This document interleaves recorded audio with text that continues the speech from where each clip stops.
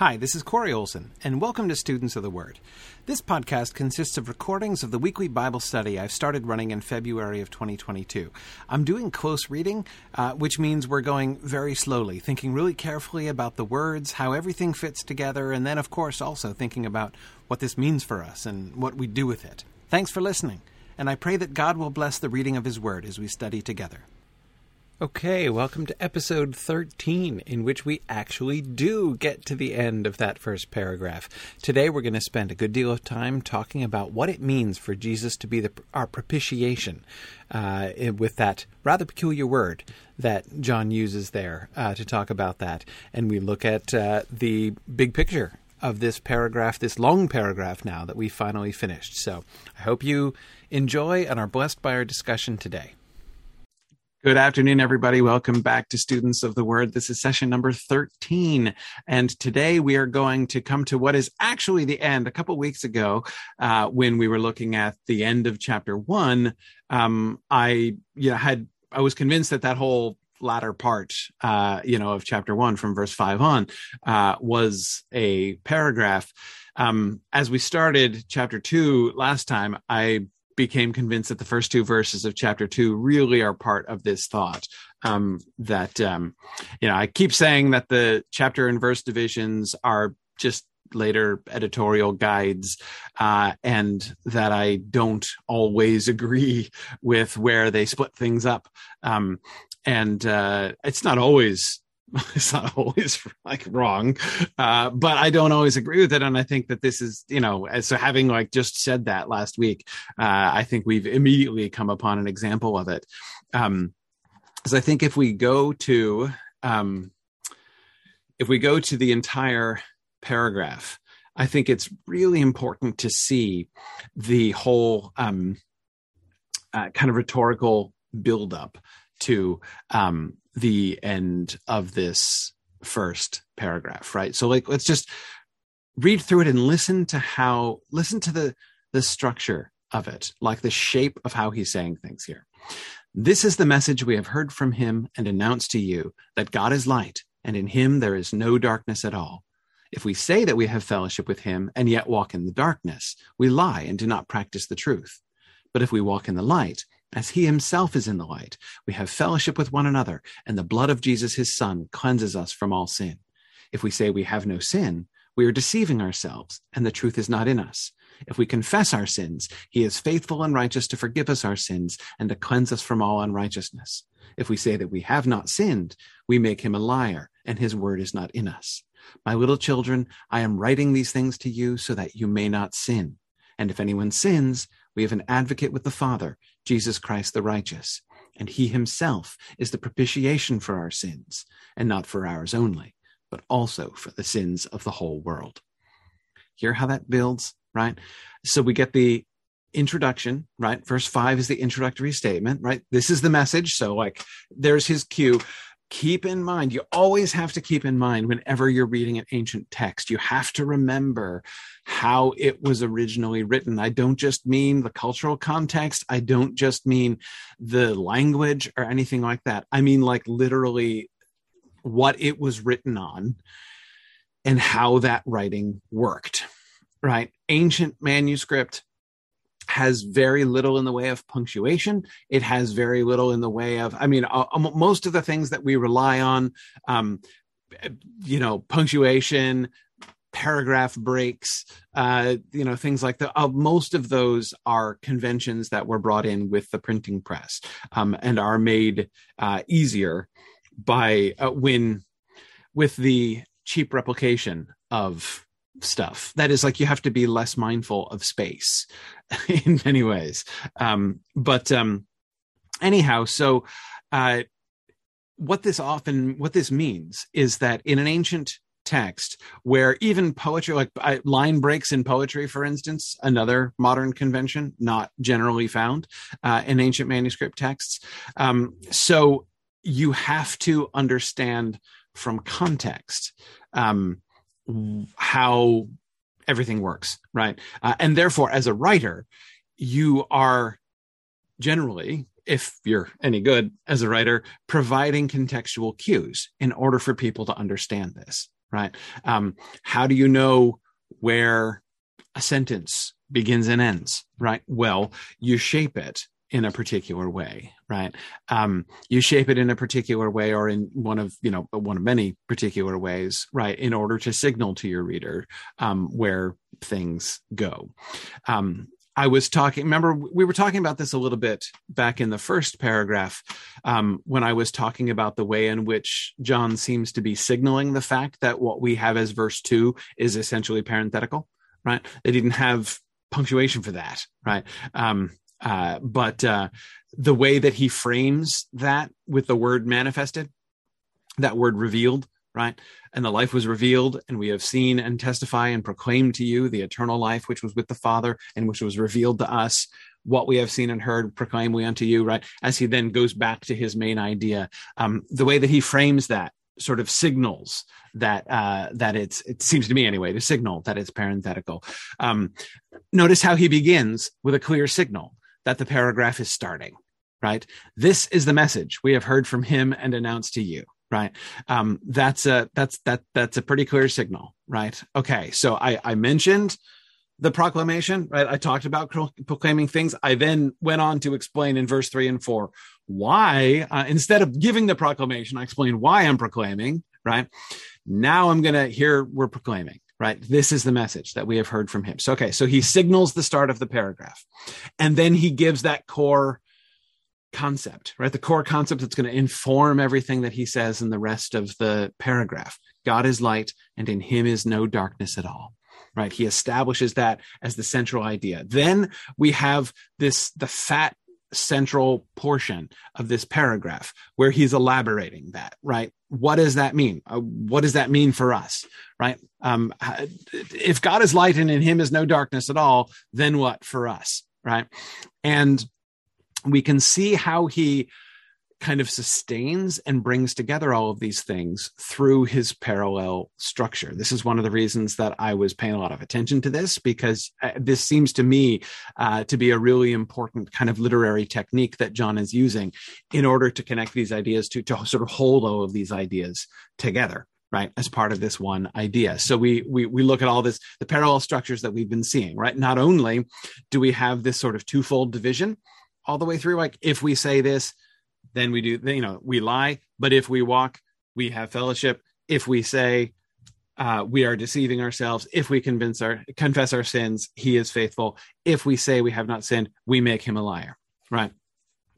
So we have, all, and we looked what's more, the way that he sort of shapes that inside that, the mere, so it's not just the mere repetition of that structure, right? Which kind of keeps us in this same logical flow all the way through.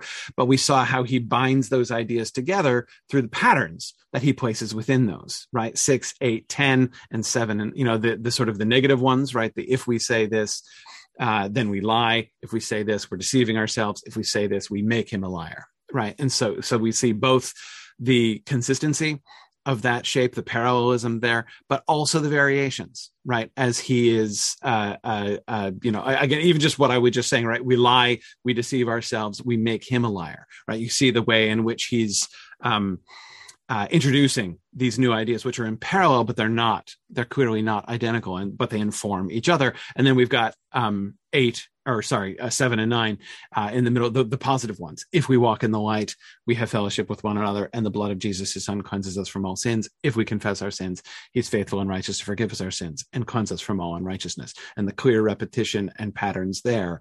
So then we get into verses 1 and 2 of chapter 2. The my little children is up.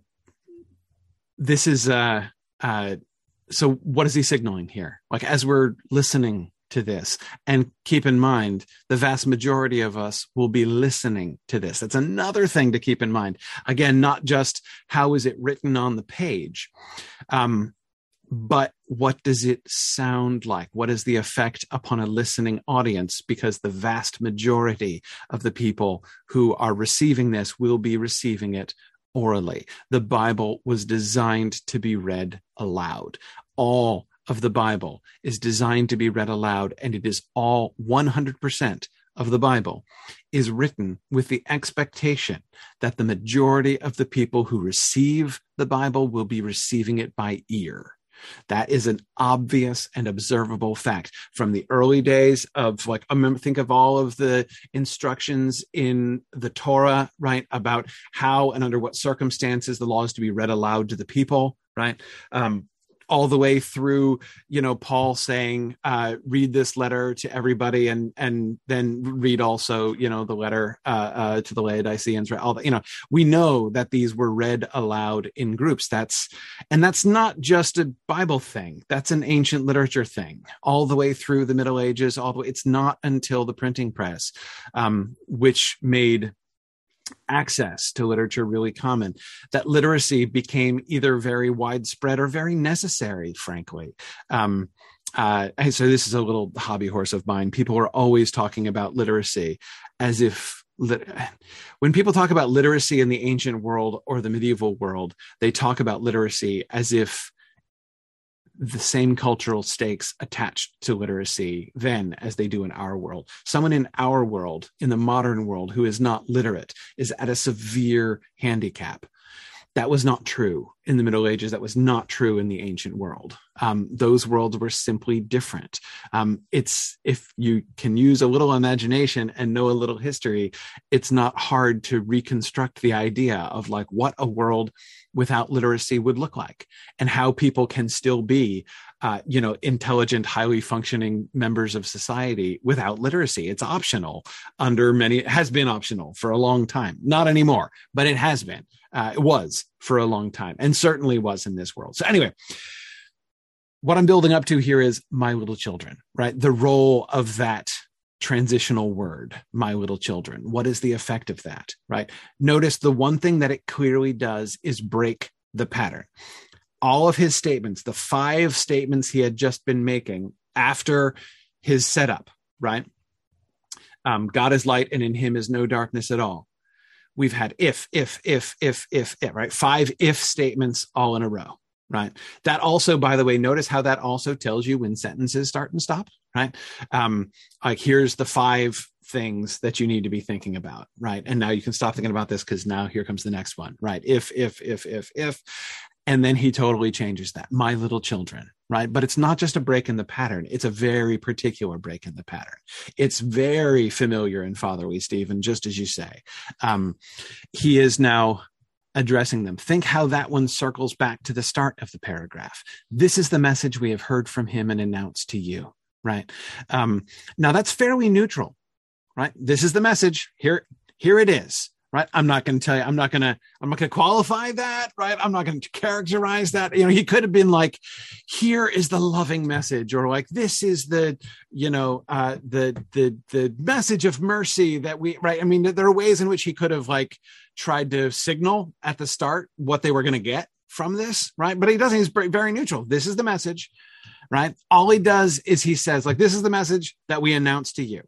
Right. And announced to you, I think he's connecting back to remember what he'd been talking about in verses 1 through 4, talking about proclaiming things, right? Remember, proclaim was our verb finally in that long first sentence of the epistle, right? So I think that's him signaling, like, okay, the announcement, the proclamation, here it comes, right? Finally, right? I'm now going to deliver it to you. The one other thing that he adds, apart from that tag to indicate to people, okay, are you ready? I hope you're ready now. You've had four verses to get prepared, understand the context and where this comes from and why this is important. Okay, here it comes. God is light and in him is no darkness at all, right? In addition to that, the only other one thing that he qualifies it with is we have heard from him, right? So he asserts the authority of this. This comes straight from Jesus, right? This is the message we have heard from him and announced to you. God is light and in him is no darkness at all. Okay, so, but now how he recontextualizes the sort of attitude of this whole thing in verse 1 of chapter 2. My little children, I am writing these things to you so that you may not sin. Which, of course, brings us back to verse 4, right? The end of his first paragraph. He had finished before by saying, These things we write so that our joy may be made complete, right? And he comes back to that again. I am writing these things to you so that you may not sin, right? And I think that the shift from the first person plural, which he's been in all the way through his if statements, right, to the second person, so that you may not sin. I write these things to I, first person singular, first time ever. I write these things to you so that you may not sin. I think that this makes it more personal, right? He's like, me, John, I am talking to you, right? I'm talking to you because I want you not to sin. I want you to stop sinning, right? My little children, right? That my little children, I think, is a pretty clear rhetorical indicator, and we'll see him do this in other places. He won't always, he pulls out the little children thing several times over the course of this epistle. This is going to be a little motif of his. This is a common move for John in this epistle, to pull out the little children address. In fact, he's going to get kind of fancy with that in the middle of chapter 2, which is a really fun passage, actually. I can't wait to get there. But he's this particular usage at this moment, at this kind of moment in a paragraph, he's just been explaining a bunch of things, right? He's just been kind of laying out a really meaty set of teachings, right? And now he's going to pull it in. Now he's going to signal to us, not only signal to us this paragraph is almost over, right? But is also going to make a very personalizing move, right? My little children, I am writing these things unto you so that you may not sin, right? And if anyone sins, we have an advocate with the Father, Jesus Christ the righteous. And by the way, this is also a pattern that we'll see. He, like, the my little children thing is often like the beginning of the last sentence or the beginning of the second to last sentence. Like, there's often more that comes after that. And if anyone sins, we have an advocate with the Father, Jesus Christ the righteous. And he himself is the propitiation for our sins, and not for ours only, but also for the sins of the whole world. Now, and just, can't you hear the way in which that verse sounds like the end of the paragraph, right? He himself is the propitiation for our sins, and not for ours only, but also for the sins of the whole world.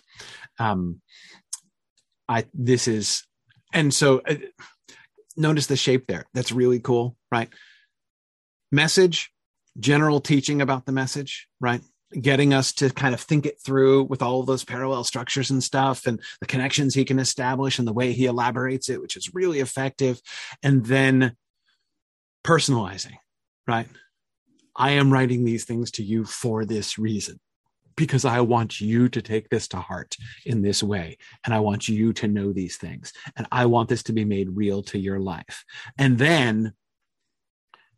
not only you, but the whole, this applies not just to you, but to everybody, right?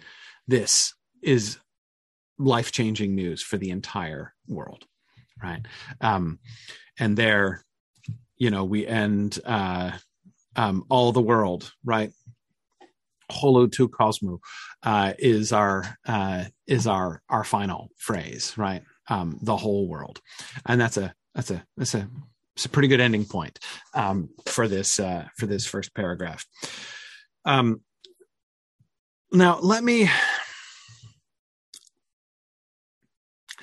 let's just dive in to the core question of verse 2. I'm tempted to kind of talk about other stuff first, because I don't want to lose the other stuff in the shuffle, but let's address the word which is to me like the elephant in the room in verse 2, which is propitiation. That's the big word, right? He himself is the propitiation for our sins, and not for ours only, but also for the sins of the whole world. Propitiation. What does John mean when he says he himself is the propitiation for our sins? And okay, this gets really hard very quickly.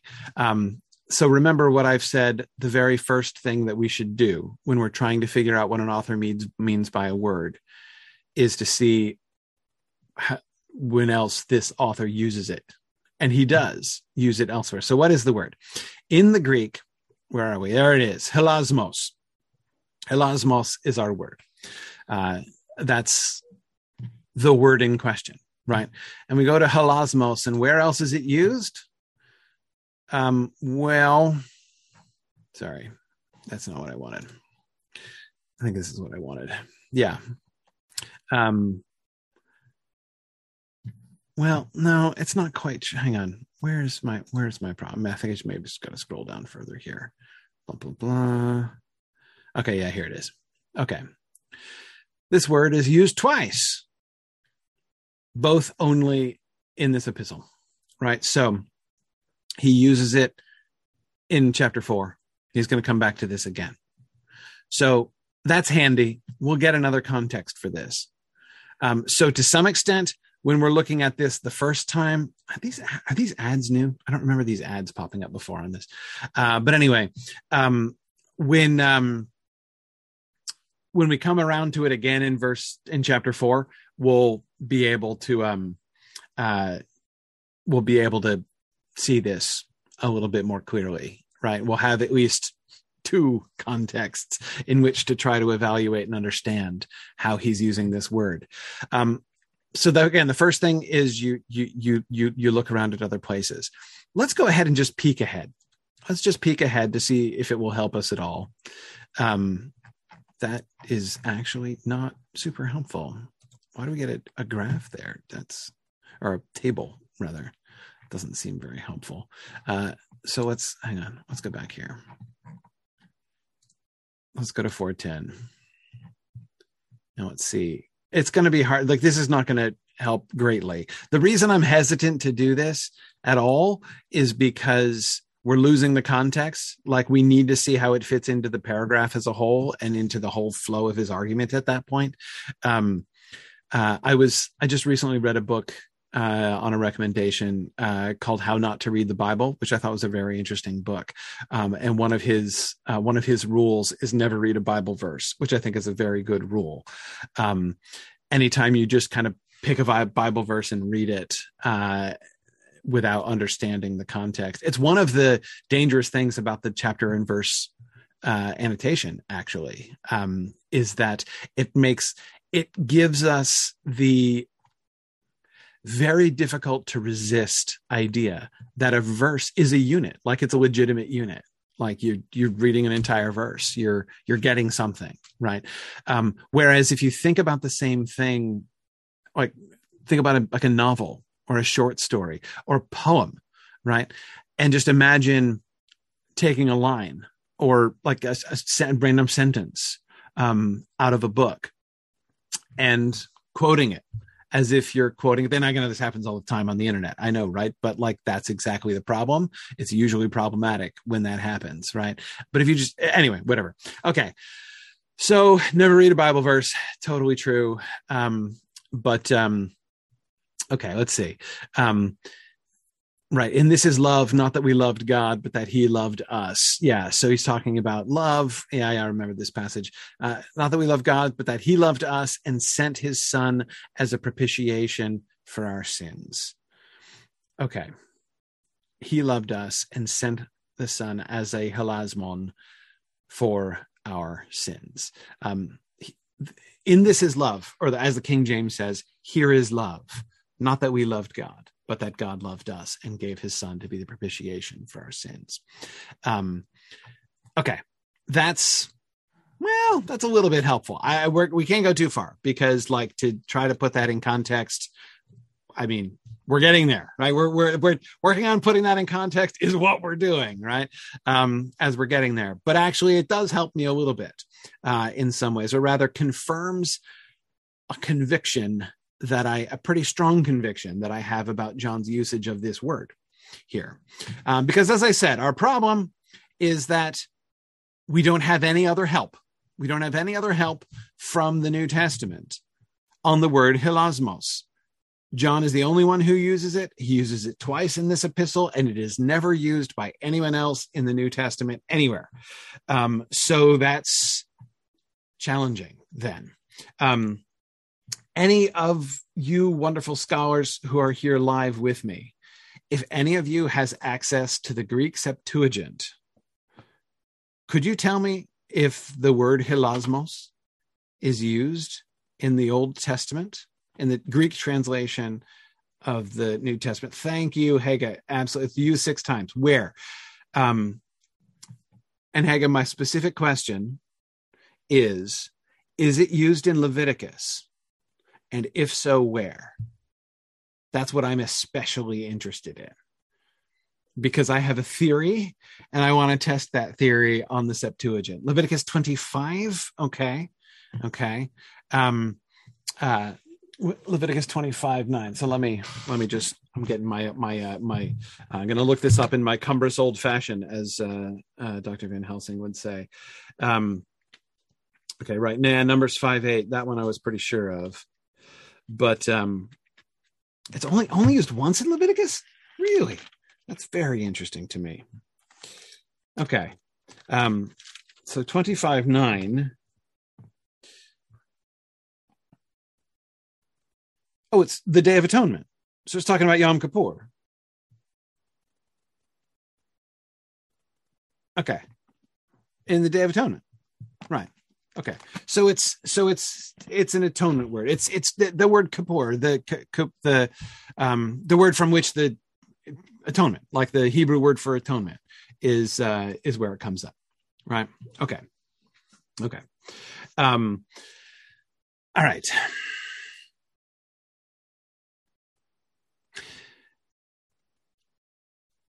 Let's start with the English word propitiation. What does that mean? Well, the word propitiation usually means to appease someone's anger, like a sacrifice of propitiation were routinely made to, like, the Greek and Roman gods, for instance. Whenever you have like relatively it's funny. So I was about to use the word capricious because that's the word that one traditionally uses of pagan deities like this. I'm actually not even sure that that's really accurate. I mean, the Greek gods do look a little bit capricious at times, but I'm not sure that that's fair. I think that the adjective capricious as applied to pagan gods is a biased and cynical word, I think, most of the time. That is, when I actually read pagan literature, the sense that I have is not that they believe the gods to be like, caprice implies an arbitrary, like a genuine arbitrariness, right? Like a god who says, I don't care, like I just do whatever I feel like, and you're not going to know, and what I feel like is going to change day to day. So, like, I'm going to keep you guessing. Right. That's the kind of the idea behind the capricious pagan gods. And there's an element of that. But I'm not convinced that the pagans thought of their gods as capricious or described their gods as genuinely capricious in that way. But rather, their wills are inscrutable. Like you just don't know. You just don't know for sure. They're not necessarily consistent. They're not necessarily, but more importantly, you just might not know. They might operate under a consistent set of rules. You just don't know what those are. Right. And so you are likely to screw up. You are likely to do something that sets them off because you just you didn't understand. It's the same way in which people who read fairy tales badly tend to say things like, oh, there's all these random things happen in fairy tales. They're not random. They're weird. They're strange. They follow a very different set of rules, but there's clearly a set of rules there, right? We might not know why, if you tell somebody about this thing that happened, then this other thing will happen. Like it's the rules might seem arbitrary to us, right? But this is because we don't understand them, right? And they're different from the rules we normally operate, but there's clearly a set of rules. Fairy tales always have sets of rules, right? That's like one of the main things about fairy tales when you actually read them carefully. Same thing with pagan gods. I think it's a similar kind of thing. It's not that there are no rules. It's just that they don't care enough to explain them to us, right? And so therefore you gotta be careful, right? You gotta cover your bases. This is why, like, when you're doing pagan ceremonies, you like do sacrifices to everybody, like, basically, right? Because you don't know, like, somebody might bless you, somebody might curse you. You're not privileged to the information of who's going to be paying attention, who is invested in this particular thing. So not knowing, you got to hedge your bets, right? You got to try to figure it out, right? Anyway, so the concept of propitiation is drawn from that sort of context when you've got, either you're trying to get a god to do a certain thing, right? To show favor to you in some way, or to not be angry at you, right? To turn away the wrath of an angry God. Those are the two ways in which the word propitiation tends to be used, and the concept of the sacrifice of propitiation sort of comes from. Now, obviously, in the context of the Hebrew Bible, this means something different. And the idea of atonement, as in that Kippur word, the Hebrew concept of atonement, which is connected not only to, like, Yom Kippur and the sin of atonement, the sacrifices of atonement that are made, but even like the mercy seat, which is, as I understand, a fairly terrible translation of that. Well, not terrible, but it's not a great translation of the top of the golden cover of the Ark of the Covenant. But it's the atonement place. It's like that's that same word. That atonement word is being used there. It's the atonement cover, basically, something like that. Anyway, this concept of atonement and the idea of sacrifices that accomplish atonement, like, this is a very core idea, of course, throughout the Hebrew Bible. The sin of atonement, atonement for sin. Yeah, I apologize, Stephen. I miss not the sin of atonement. That would be very different. The sacrifice of atonement. I think when I said the sin of atonement, Stephen, I think that was me and I was thinking of the sin offering and the sacrifice of atonement at the same time, and I kind of elided them together tragically there. That's really funny. Thank you for calling me on that. I sometimes my brain goes faster than my mouth. Yes, the sin offering was what I was thinking there. Yeah, no, I'm not trying to get into extremely dodgy theology there, Stephen. Anyway, okay. So, we have these concepts in the Old Testament, but so that you have to think that first and foremost, when John is talking about a propitiation, a sacrifice, right? He is thinking, I mean, it's always possible that New Testament writers are making connections to their contemporary society, especially when the audience that they're speaking to are not necessarily of Jewish background, right? And won't necessarily just be, like, thoroughly grounded in the Hebrew Bible all the way through, right? Paul does. We can see that, Paul doing this kind of thing, especially, in like Corinthians and stuff like that. But so it's sometimes when they use language like this, like propitiation, it's conceivable that he is making a parallel to, or like sort of using as an image or a metaphor, something from outside, from the contemporary pagan culture. That's possible. Myself, I don't believe that very much when it comes to this passage, mostly because I haven't seen any evidence yet in this epistle that John is sort of thinking that way. I do think that we can see him thinking in fairly Jewish terms, right? Hebrew Bible stuff.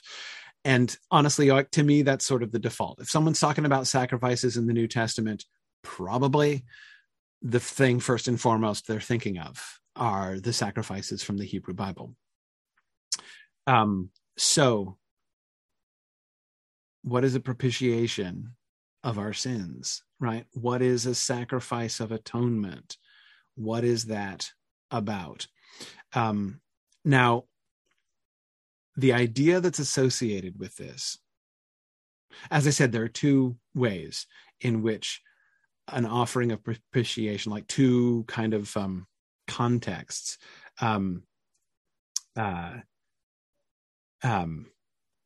two contexts in which we get propitiation. One is to ask for favor, ask for mercy, and the other is to turn away wrath, right? And those two things are connected, right? They're cousins of each other, but it's not exactly the same thing, right?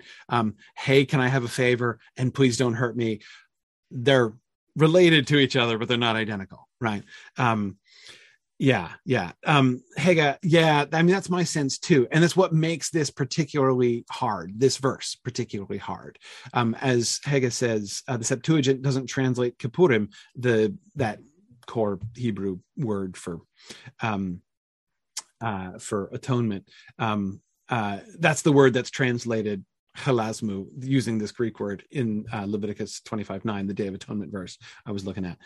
It doesn't translate that word with just one word. So the Hebrew has more instances than the Greek.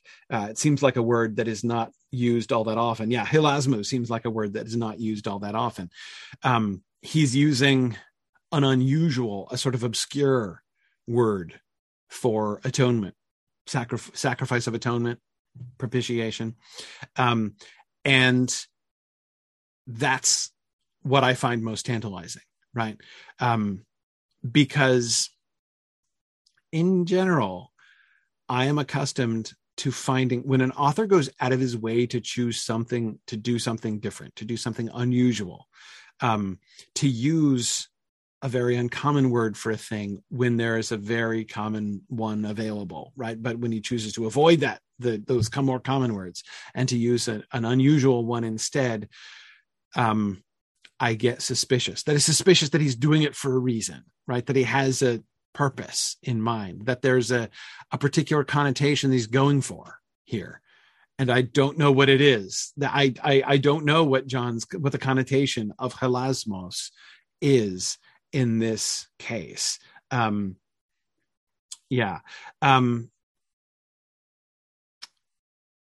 Stephen, I think the answer is it varies. In the first century Palestine, were the Jews reading from the Septuagint or from a Hebrew text?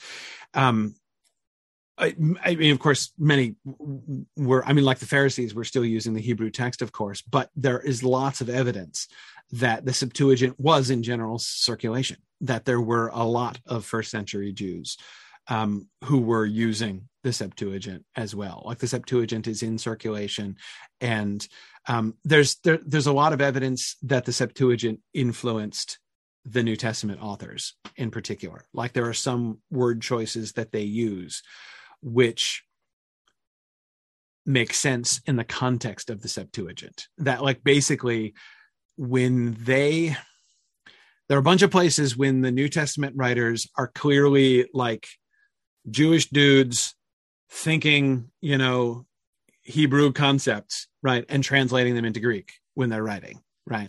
And when they do that, like the words that they choose often, not always, but often echo the choices that the Septuagint translators made when they were translating those same concepts into Greek.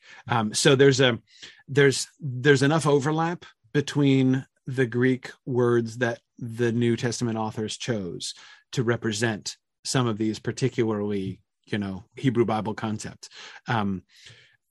There's enough similarity between that and the Septuagint choices that I think it's not a coincidence. I think that it seems to be in circulation. See, Stephen, that's exactly a question I wish I knew. Would John's audience have associated this word with kippurim, the Hebrew word?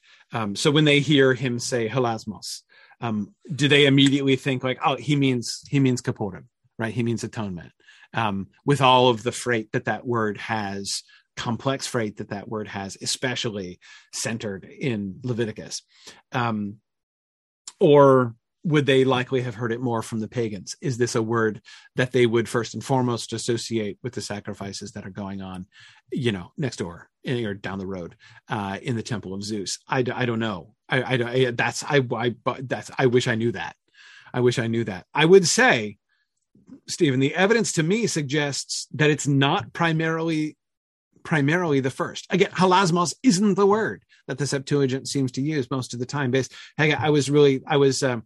I was wondering was primarily was it used anywhere in Leviticus 1-7? That is the descriptions of the sacrifices that we get. This, like the five basic kinds of sacrifices that are described in the first 7 chapters of Leviticus. I was wondering if the word halasmos came up there. So I'm interested to hear that it didn't in the Septuagint translation of the Hebrew Bible. So again, with that being the case, Stephen, like, if halasmos is used in 25:9, which is a reference to the Day of Atonement, but it's not even like the main reference to the Day of Atonement. There's like whole sections describing the Day of Atonement elsewhere, which don't apparently use the word halasmos. So it seems like, I don't know, with the Septuagint translators being like, we're sick of using the other words, let's go with this one to shake it up. Was there a particular reason? I don't know. But it does not say, given its scarcity, the scarcity of the word halasmos in the Septuagint, I would say that the conclusion I would draw from that is that it does not have a core association. It's certainly not the Greek word that would pop to mind.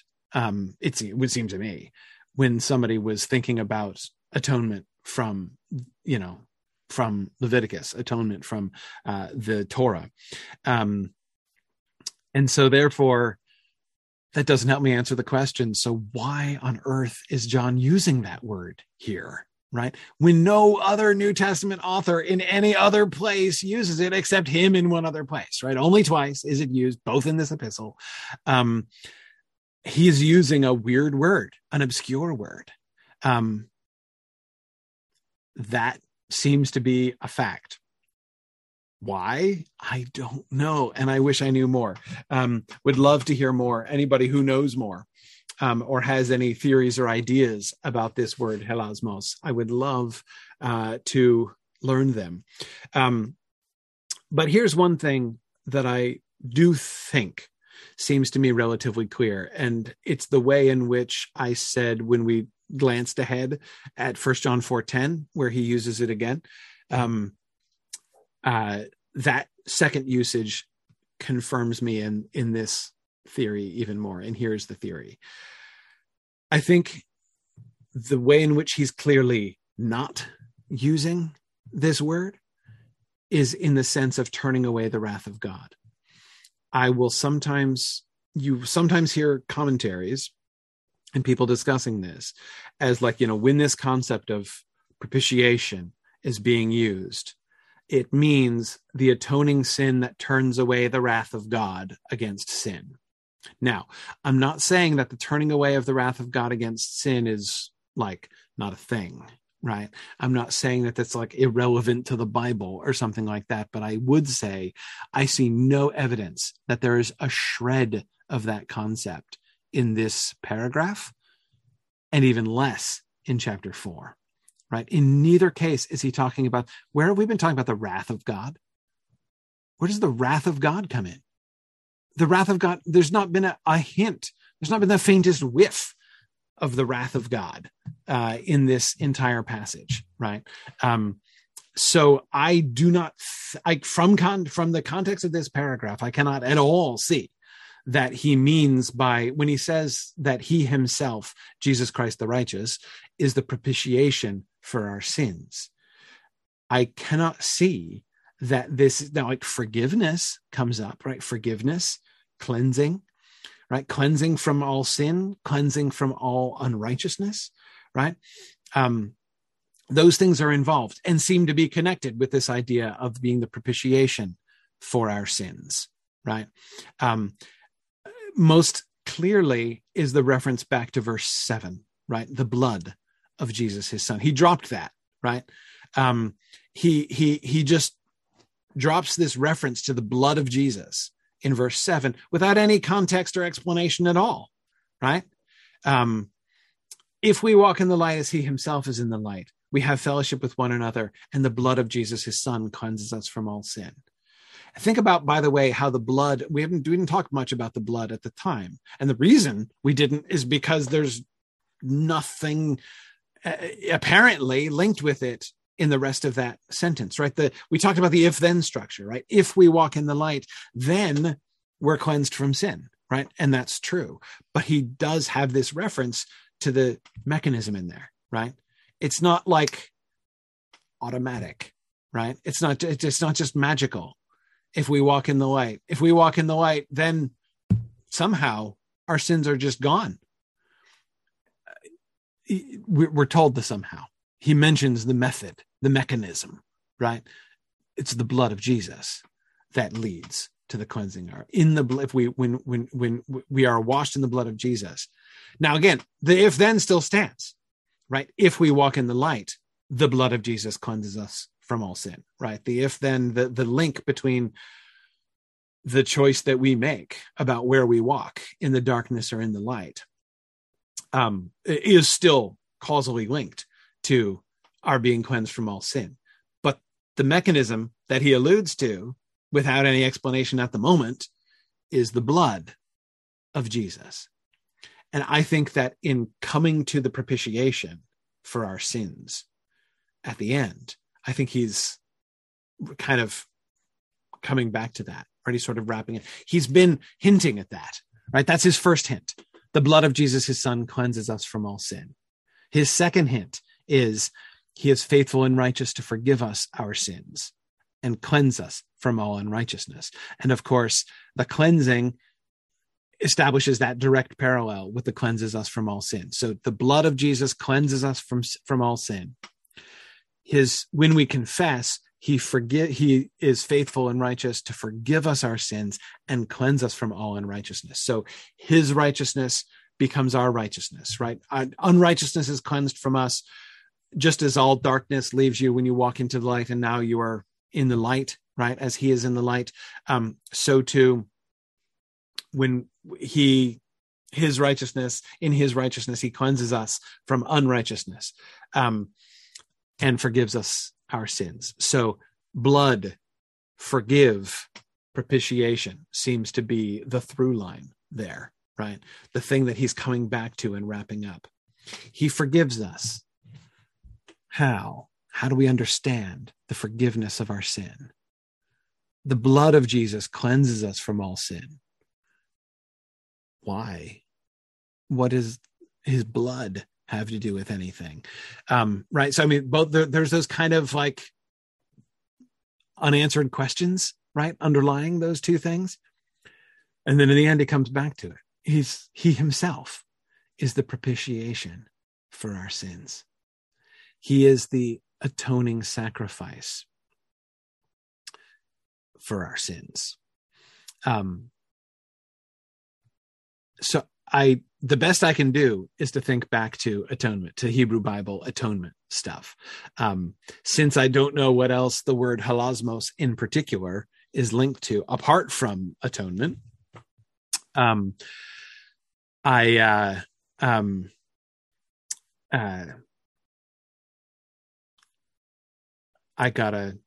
just gotta sort of run with that. But I don't think propitiation in the sense of turning away wrath. He's not been talking about wrath, the anger of God.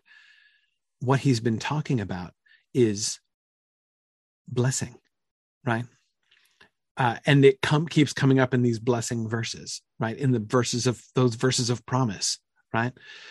If we walk in the light, the blood of Jesus, his son, cleanses us from all sin. It's about our being made clean. It's about koinonia, right? Koinonia is the heart of this whole paragraph. The koinonia with God, the fellowship that we can have with God. It is the means by which we are brought into fellowship with God. It is that cleansing that enables us to come into the presence of the righteous God, right? Not only just to like endure the presence of the righteous God, but to be cleansed of our own unrighteousness so that we ourselves become righteous in the light as he is in the light, right? He's writing these things to us so that we may not sin, right? so that we may actually become righteous. Let's pause a second. Let's look, Susan. I was just thinking a similar thing. Let's go back and Hege, I'm going to look up some of those other examples of where the word hilasmos is used in the Septuagint. We don't have much, but we do have something, so we might as well use what we have. So the other is in Numbers. Numbers 5:8. Numbers 5:8 is what gets, we get hilasmos again there. And in 5:8, we get, but if the man have no kinsman to recompense the trespass unto, let the trespass be recompensed unto the Lord, even the priest, beside the ram of the atonement, whereby an atonement shall be made for him. Okay, right. So that would be, which offering? It's like the restitution offering, isn't it? Okay. Well, in one sense, it helps in the sense that it's clearly about atonement, but in another sense, it doesn't help in that it's talking about a complete. The one reference was talking about the Day of Atonement, Yom Kippur, and the other the other one is talking about the restitution offering, which is like a totally different. Not totally different, but a quite different thing. Okay, hang on. We got a psalm here, so we got some poetry. Maybe poetry will help. So we're looking at Psalm 129, verse 4. Psalm 129, 4. The Lord is righteous; He hath cut asunder the cords of the wicked. Oh, really? What the heck? Okay, let's see. Hang on. Let's back up. Many a time have they afflicted me from my youth, may Israel now say. Many a time have they afflicted me from my youth, yet they have not prevailed against me. The plowers plowed upon my back. They made their long furrows. The Lord is righteous. He hath cut asunder the cords of the wicked. Let them all be confounded and turned back that hate Zion. Let them be as the grass upon the housetops. Okay, right. Which withereth, afore it groweth up, wherewith the mower filleth not his hand, nor he that bindeth sheaves his bosom. Neither do they which go by say, the blessing of the Lord be upon you. We bless you in the name of the Lord. Okay. The Lord is righteous; He hath cut asunder the cords of the wicked. Boy, Hege, that one's really tough. Is the word? Is it, it's Psalm 130. Duh, of course. Classic blunder. Oh, classic blunder. Yeah, that's a classic blunder. By the way, this happens all the time. Man, I'm being sloppy. So there was a different numbering. One of the early Psalms gets split into two Psalms. It was originally split into two Psalms and got combined into one Psalm in a lot of modern, especially Protestant Bibles. And so the numbering is off by one. Right. Okay. Phew. Yeah. No, I should have known that. I mean, I did know that, but I forgot that. And this happens all the time. It's like the classic problem that you have when you're reading like 17th and 18th century stuff 18th century stuff. And calendar references, like, in England, they're still using the Julian calendar, but they've switched to the Gregorian calendar on the mainland. So, like, you always have to remember when you're doing historical research in 18th century European studies that, like, dates in England are like a week off for 4 days or something. I forget the exact number, but they're a little bit, it's not the same. So if you're like, this happened on April 2nd here, you've got to translate in order to figure out, like, what day it was in England on the same day that happened, that kind of thing. This is a classic example of this. Like, you got to know this. Okay, sorry. All right. Okay, so here we've got, but there is forgiveness with thee, that thou mayest be feared. Okay, so it's obviously it's the word forgiveness. That's really interesting. Okay, out of the depths have I cried unto thee, O Lord. Lord, hear my voice. Let thine ears be attentive to the voice of my supplications. What a classic example of that kind of Hebrew poetry structure I was talking about before, right? Hear how verse 2 works there. Lord, hear my voice. Let thine ears be attentive to the voice of my supplications. He's just said two things, but he's actually said one thing, right? He says it simply, hear my voice. And then he says the same thing again, but he expands on it in a particular way. Let thine ears be attentive to the voice of my supplications. a classic Hebrew poetry move. If thou, Lord, shouldest mark iniquities, O Lord, who shall stand? But there is forgiveness with thee, that thou mayest be feared. I wait for the Lord, my soul doth wait, and in his word do I hope. There is forgiveness with thee. If thou, Lord, shouldst mark iniquities, if you should be keeping track of sins, right? Who shall stand? But there is forgiveness with thee. Yeah. Okay. So that's the halasmos word. There's forgiveness with thee. Right. That is very interesting. That is very interesting. Okay. I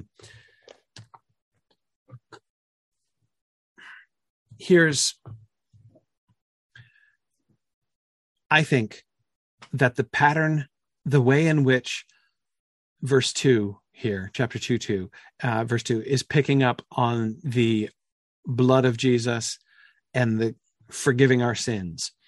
I think it's that concept of forgiveness. It's about mercy, about grace, not about turning away wrath.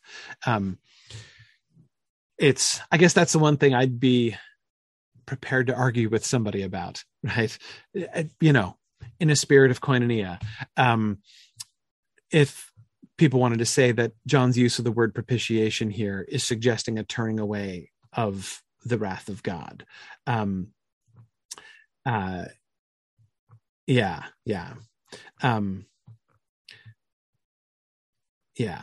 Oh, right. So it's you being used to translate selecha.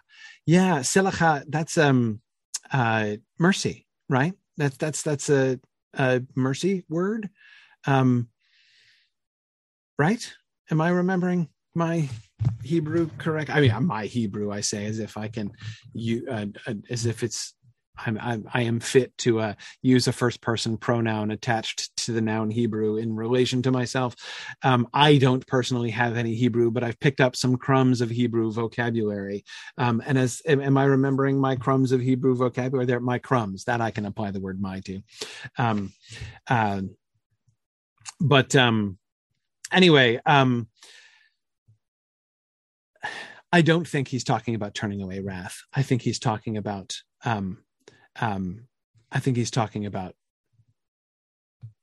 mercy. I think he's talking about forgiveness. He himself is the propitiation for our sins. He is the atonement, the sacrifice that leads to forgiveness. Our sins have been taken away. That's what this is all about. That's the context of this paragraph, right? God is light, and in him is no darkness at all. What happens to the darkness when you go into the light? That's the dominant image, right, of this entire paragraph. And that, I think, is what the propitiation for Jesus being the propitiation of our sins means in this context, right? He is the propitiation. He is the sacrifice which has taken away our sins.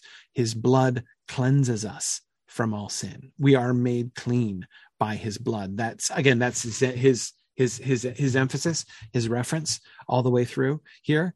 And I think that that's what he is pointing to here. Why does he do this? Well, I think there are two things that he accomplishes. I think there are two things that he accomplishes in coming back to he himself is the propitiation from our sins. One is to bring out and bring together that reference to the mechanism, right? Yes, if we walk in the light, we will be cleansed from all sin. Yes, if we confess our sins, we will be forgiven and cleansed of all unrighteousness. Yes, that will happen. How does it happen? Why does it happen? What is it sounds like magic, right? What is the magic that takes away our sin, that cleanse? And the answer is the blood of Jesus, his son, right? He is the propitiation for our sins. It was his atoning sacrifice that does the thing, that enables us to go from darkness into light. Why is it that if we are dark, if we have darkness in us, that we are not merely banished from the presence of God for in God is light, and in him there is no darkness at all, right? And the answer is that Jesus is himself the propitiation for our sins, right? He is the key. We have an advocate with the Father, Jesus Christ the righteous. Now, keep in mind, I think we can't separate those two things, right? This is the same sentence, right? If anyone sins, we have an advocate with the Father, Jesus Christ the righteous, and he himself is the propitiation of our sins. Jesus has two jobs here, right? He is our advocate and he is our propitiation, right? He is that power of cleansing, right? He is the mechanism by which we can be made clean. And remember, that's what the sacrifices in Leviticus are all about, right? The sacrifices in the Torah, the sacrifices of atonement, the sin offering, the restitution offering, all of those things, right? All of those things, they're mechanisms by which God says you can become clean. You can be cleansed from your sin. You can, under these circumstances and at these times, come into my presence, right? It's all about enabling connection between God and his people, right? Sometimes I think that modern Christians think about the law as merely a restriction, right? Like it's a whole bunch of rules that are like designed to make you miserable or something, right? No, they were a lifeline, right? How can you come into the presence of the God of light? Well, here you go. Here's how you can do it. It's possible. There's a mechanism, right? There's a mechanism that will show you the pattern, right? But it wasn't easy, right? And it did not have the kind of power that John is ascribing to the blood of Jesus here. To be cleansed from all sin, to be cleansed from all unrighteousness, to be made righteous like he is, to walk in the light as he is in the light, to have koinonia with God. Whoa. Okay. That's parallel to those things, but that's a big thing, right? That's a new thing. And notice again how it is one of two things that he's telling us about what is at the heart of this sentence: Jesus Christ the righteous, right? If anyone sins, we have an advocate with the Father, Jesus Christ the righteous, and he himself is the propitiation of our sins, right? What is the job description of Jesus Christ the righteous, according to John in this sentence? Well, he has two roles. One, he is our advocate with the Father. He's our paraclete. He is the one who comes along. And we talked last time about that word advocate and paraclete, which kind of blew my mind.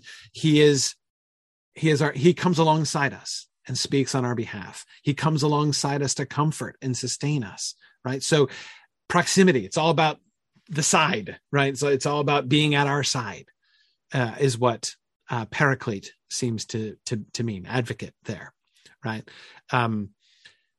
He's the one who comes alongside us and also goes before us, also is the propitiation.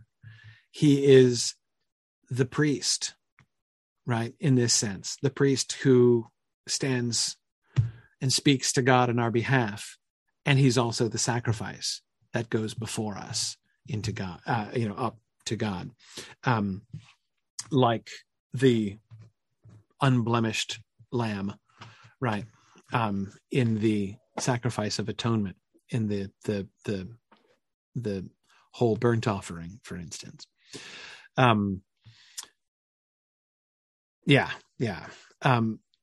he's both of those things at the same time, right? Both our advocate and our propitiation, both the priest and the sacrifice, both the one who is pleading our case and the one who enables the mercy to be shown, right? Who is the one who sort of activates that mercy through that sacrifice of atonement, that propitiation for our sins. And then we get the big conclusion, and not for ours only, but also for the sins of the whole world. By the way, sins here, plural again, right? For the sins of us, hamartion, the plural sins. So we're looking at the singular and plural sins from earlier on, right? We had, if we say we have no sin, singular, and if we confess our sins, plural, he is faithful. So that seems to be a repeated and ongoing thing, right? Similarly, if anyone sins, we got the verb here, right? He is the propitiation for our sins, plural, like those sins, plural, that we confess in verse 9, right? All of those sins, he is our propitiation. And again, I love the way in which John seems to be combining, like saying both at the same time, what might seem to some people to be a kind of an important theological distinction. Like, okay. Is it once for all, or is it like repeatedly, right? Like, are we forgiven just once for all, right? And then we're good? Or do we have to be forgiven like every single time? And the answer would seem to be yes. Both seem to be true. We're cleansed from all sin. Yeah. We're cleansed from all sin each time. Yeah. That's an ongoing thing. We are cleansed from all unrighteousness. And we stand ready to be, he stands ready there at our side to cleanse us from all unrighteousness again. Right. If we confess our sins. Does spokesperson work in English for parakleton, Hege? Yes, I think. Yes, it's like advocate. Advocate is more courtroom specific, right? Spokesperson doesn't have the difference between, in English, the difference between spokesperson and advocate is that advocate is only in a legal, like in a courtroom context, right? When someone is making an argument on your behalf, sometimes it's used metaphorically, but it's generally a courtroom word. Whereas spokesperson is a little bit broader, right? Just someone who is speaking on behalf of an organization or another person. But that can be in lots of ways, like whether you're, like addressing the press on, journalists and stuff on behalf of an organization, say, like the White House press secretary or something, or whether you're being a spokesperson in some other way. I mean, like there's a way in which I'm president of Signum University, and so I am Signum spokesperson in, like things that I say, often I am speaking in the position of Signum's spokesperson. I'm speaking on behalf of the institution. But that's not the same thing as advocating for it, right? I'm not making arguments in favor of it. Well, not usually, and it's certainly not that kind of courtroom context. Like, So, but I do think that it's one of the things that I was wondering about the word paraclete is how I know that word often is used in first century Greek in a specifically courtroom context, but how essential, basically that is. Yeah. You're right, Devora. We do use the word advocate more broadly. I think it is becoming more and more, its metaphorical usage is becoming more dominant, I think. Like when you're advocating for something, right? Someone with power or authority standing up for someone who has none. Yes. Or not even, but you don't even have to have authority. But the idea is you're speaking up for something like someone who is not in a particular situation who is speaking up for people who are in that particular situation would be said to be seen as advocating for it, right? Most obvious example would be something like animal rights, right? Like few animal rights activists or advocates are in fact themselves animals, right?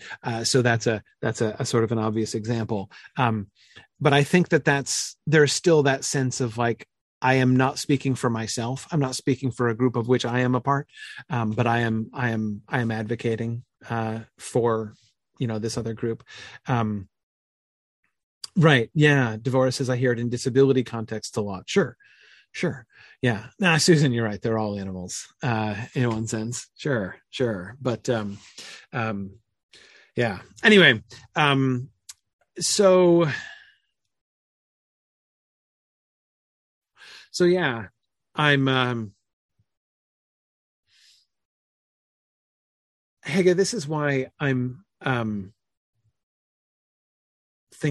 this is why I'm really interested in your asking about this.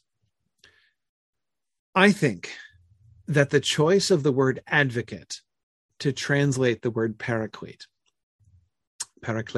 there, in verse 1,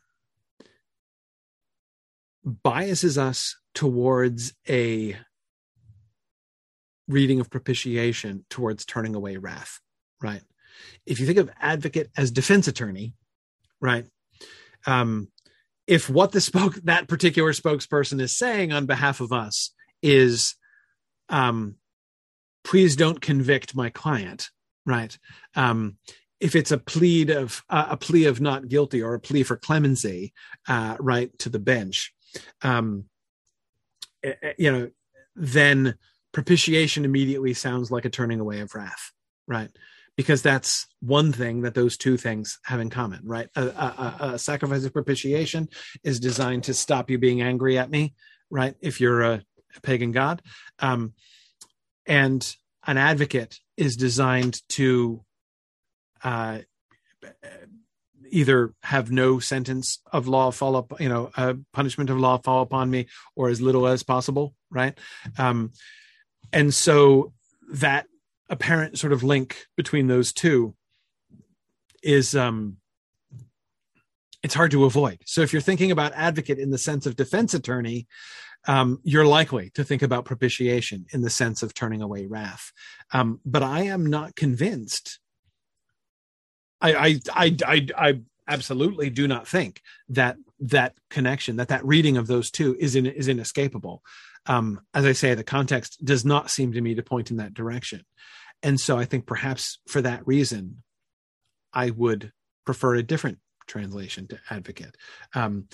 Hege says it seems the Greek is more in the context of helping, like, speaking on behalf of someone in a sense of just sort of assisting them or helping them out. More like the kind of advocacy we were just talking about.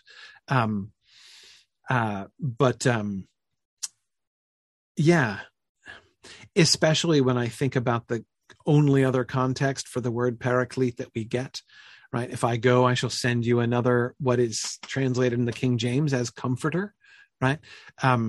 It's the same word translated comforter in one place and advocate in the other place, right? And although both of those senses may be attached to that word, what are the senses they're being given in those contexts, right? And I wonder, if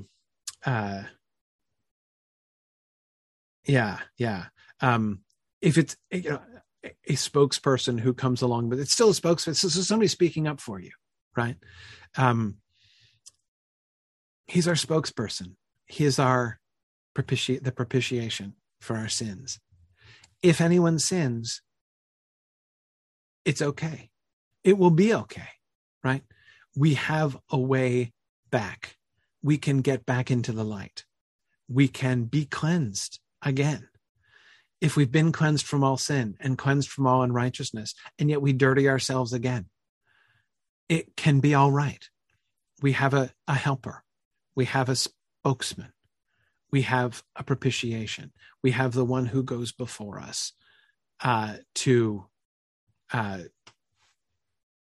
open the way, right? The way to cleanness, the way to acceptance. That's what the animals being sacrificed were doing, right? In the Old Testament sacrifices.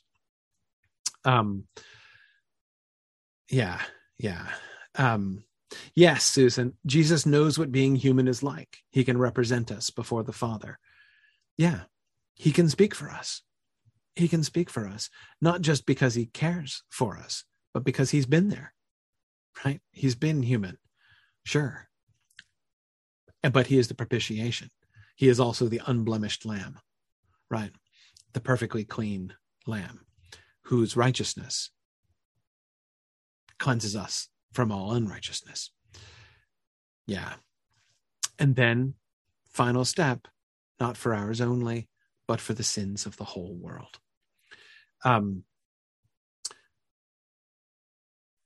This is open to everybody, right? This promise, this good news, this cleansing, koinonia, is available to the whole world, right? That's this final direction that we get pointed. And I'm not sure yet what the trajectory of this is for John. Like, where is he pushing us? Where is he pointing us? What's the application? What's the intended application of that, if you see what I mean?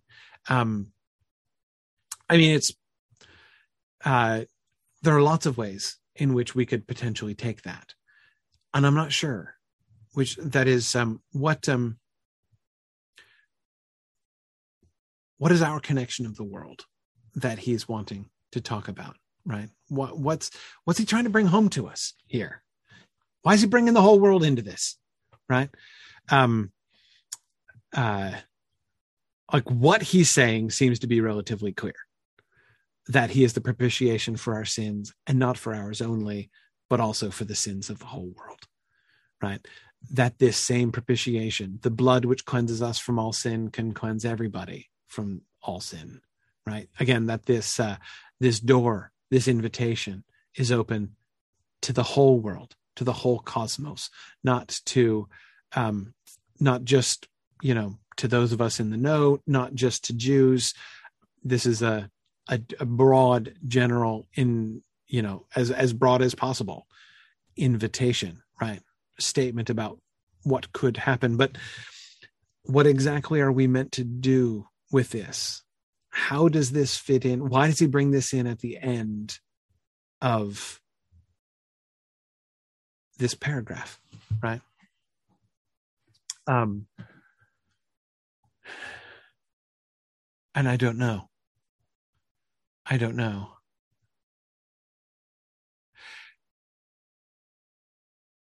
One idea is that, I feel like there's like the obvious application, right? And therefore go tell the whole world, right? That to get to go all Great Commission on this, right? In the end of that verse. It's not that I think that reading is like inappropriate or wrong or something like that. But I'm not convinced that that's what's in John's mind here. And I'm not sure that that's the point that he's making. And the reason I'm not sure about that is that I haven't seen anything in the 11 verses leading up to this that has suggested John is thinking in that kind of way, right? If we go back to what he was saying about like why is he saying this? What's the purpose, right, of his proclamation? Why is he bothering to write this epistle in the first place, right? And the answer is so that you too may have fellowship with us, and indeed our fellowship is with the Father and his Son Jesus Christ, and so that our joy may be made complete, right? He's, there isn't a therefore go forth unto all nations kind of element of that. Again, it's not like inappropriate, right? I'm not saying that it's wrong, that would be wrong. I'm just saying I don't see any reason to think that that's where John's head is in writing this stuff. So my question is, where is John's head here, right? One thing that occurs to me right away is simply that one effect of it, I think, of his expanding this out, the idea of Jesus's role as propitiation to the sins of the whole world, is to emphasize the efficacy of this, right? The significance of this. Jesus is the propitiation for our sins. The blood of Jesus can cleanse us from all sin, right? How do I know? Why should I think that is this designed in part maybe to be a counteracting agent against somebody who might respond to this by saying, but not like my sins. Like I get like maybe in general, but like I've sinned really badly, right? Or something like that. Like, would it be, surely this can't apply to me, right? And he's saying, yeah, everybody, including you, right? But also, how much juice does this whole propitiation thing have, right? And there are limits, right? He's the propitiation of our sins up to, but not exceeding, I guess. And John is saying, no limits, right? The sins of the whole world, every sin that everyone has committed, Jesus is the propitiation for it. So there is no sin that you've ever committed or ever could commit, which is going to fall outside the bounds of this. It is sufficient. It covers everything, no exceptions. And yes, I'm talking to you. I don't care who you are. I don't care what you've done. I'm talking to you because it's also for the sins of the whole world. And Devorah, I think that's another really good idea, considering what he said about fellowship. Maybe he's just reminding them that they need to be prepared to welcome anyone, not exclude people who want to come in. That's really good. We haven't really come back to this thing that he keeps dropping, but he's not really dwelt on it yet, right? We've gotten it twice. We got it, we proclaim to you so that you may have fellowship with us. Okay, right? Tell me more, except he doesn't, right? And he's just talking about he doesn't talk about our koinonia with each other. He talks about our koinonia with God. And then, of course, he dropped it again in the middle of verse 7. If we walk in the light as he himself is in the light, we have fellowship with one another. Whoa, tell me more about that. No, he doesn't tell us more about that. And he talks about instead about the cleansing of sin, and he talks about our koinonia with God, right? So twice now, he's brought up this idea of our koinonia with one another, right? That we have koinonia with one another. And he's brought it up both times in ways that make it of huge central importance, right? But both times he's just dropped it on us and walked away, right? He's going to come back to it, but he hasn't yet. So Devorah, I like that. That is kind of an implication, right? So there is one way in which you could sort of apply that last phrase, but also for the sins of the whole world, is to say, how do we say it, Devorah? Brace yourselves, right? Brace yourselves. He's the propitiation for the sins of the whole world. So think through what that means, right? Did I mention we have koinonia with one another? And truly our fellowship is with the Father and his Son, Jesus Christ. Yeah. I'm giving you some time to wrap your brain around that, right? Then we'll get there. But yeah, I think that seems to me a very good application for that, Devorah. Very, very relevant. Yeah. And Hege, I think it's a good reminder in that way too.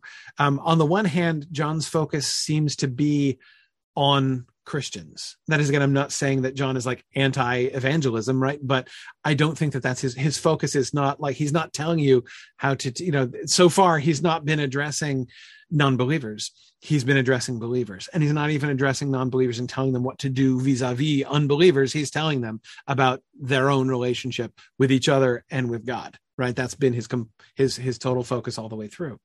And yet, Hege, it's a good reminder, right? Our joy, he's writing these things so that our joy may be complete, right? But is our joy complete unless it's for everyone, right?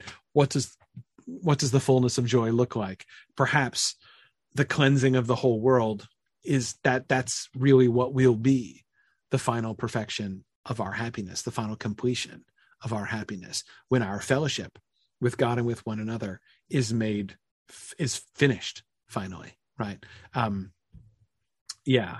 So I think that's probably a good little reminder there too, right?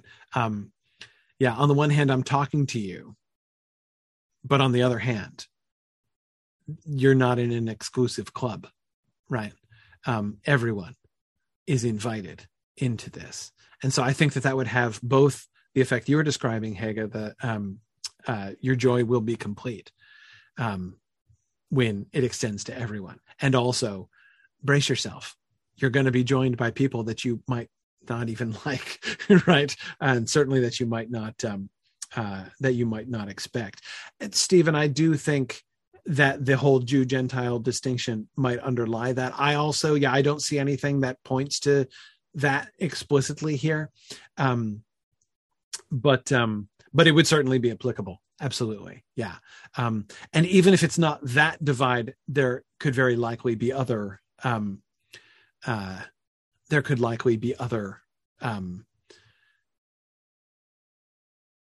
similar kinds of divides, right? That would need to be transgressed.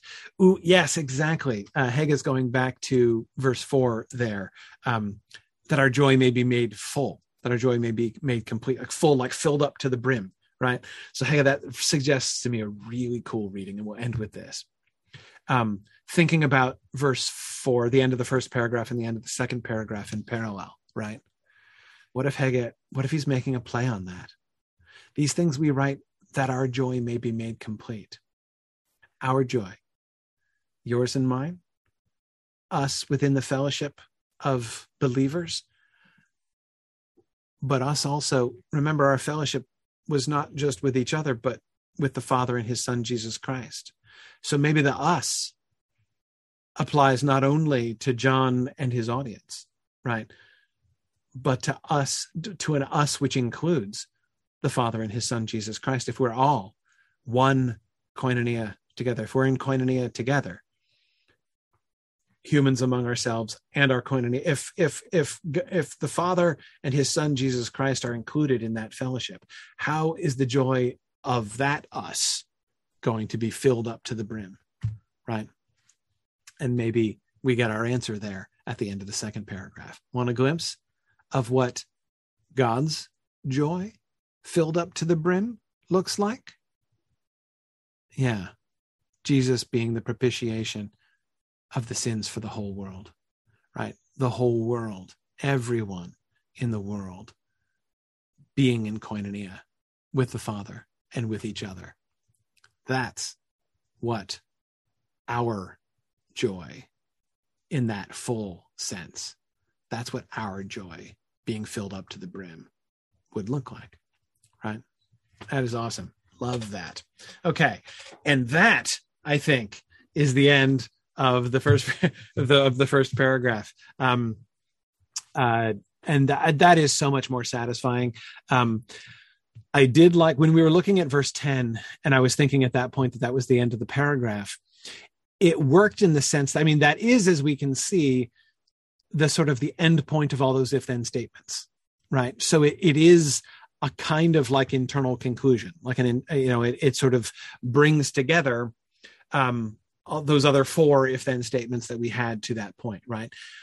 But it was not really rhetorically satisfying as really kind of pulling together the entire paragraph and fitting it within like the paragraphs of the epistle so far. This sounds much, much better. Next time, we will move on to verse 3, starting our third paragraph, really genuinely third paragraph. Third paragraph is short, I think. We'll see what we think as we move forward, but and it will be a follow-up to some of these ideas. We will see him doing a similar thing there in the next little bit that he was doing here in this second paragraph. But I look forward to getting into the third paragraph with you. Thank you guys. This has been awesome. I feel I learned so much from our discussion here today, and I look forward to continuing to learn more together as we begin paragraph 3 next time. So thanks, everybody. Bye now. Okay, that's it for this week. I'll be back with another episode soon as we continue our march through 1 John. I'm glad you could join me. Godspeed.